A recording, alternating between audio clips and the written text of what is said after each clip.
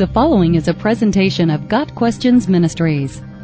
Why does God refer to himself in the plural in Genesis 1 verse 26 and Genesis 3 verse 22?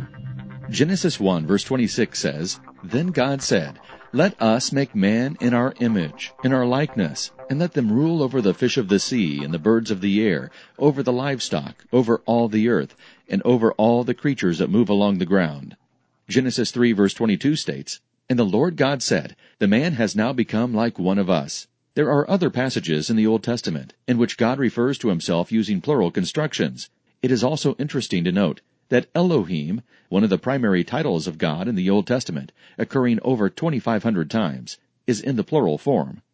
Some people have used these verses to hypothesize that there are more than one God. However, we can rule out polytheism, a belief in multiple gods, because that would contradict countless other scriptures that tell us that God is one and that there is only one God. 3 times in Isaiah chapter 45 alone, God states, "I am the Lord, and there is no other. There is no God besides me." Verses 5, 6, and 18. A second possible explanation for God's referring to himself in the plural is that God was including the angels in his statement. In saying us and our, God was speaking of all the heavenly host, himself included. However, the Bible nowhere states that angels have the same image or likeness as God. That description is given to humanity alone.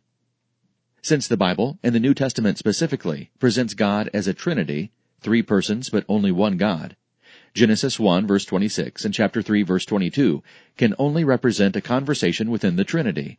God the Father is having a conversation with God the Son and God the Holy Spirit. The Old Testament hints at the plurality of God, and the New Testament clarifies this plurality with the doctrine of the Trinity. Obviously, there is no way we can fully understand how this works, but God has given us enough information to know that he does exist in 3 persons, Father, Son, and Holy Spirit.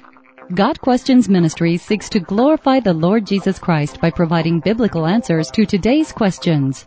Online at gotquestions.org.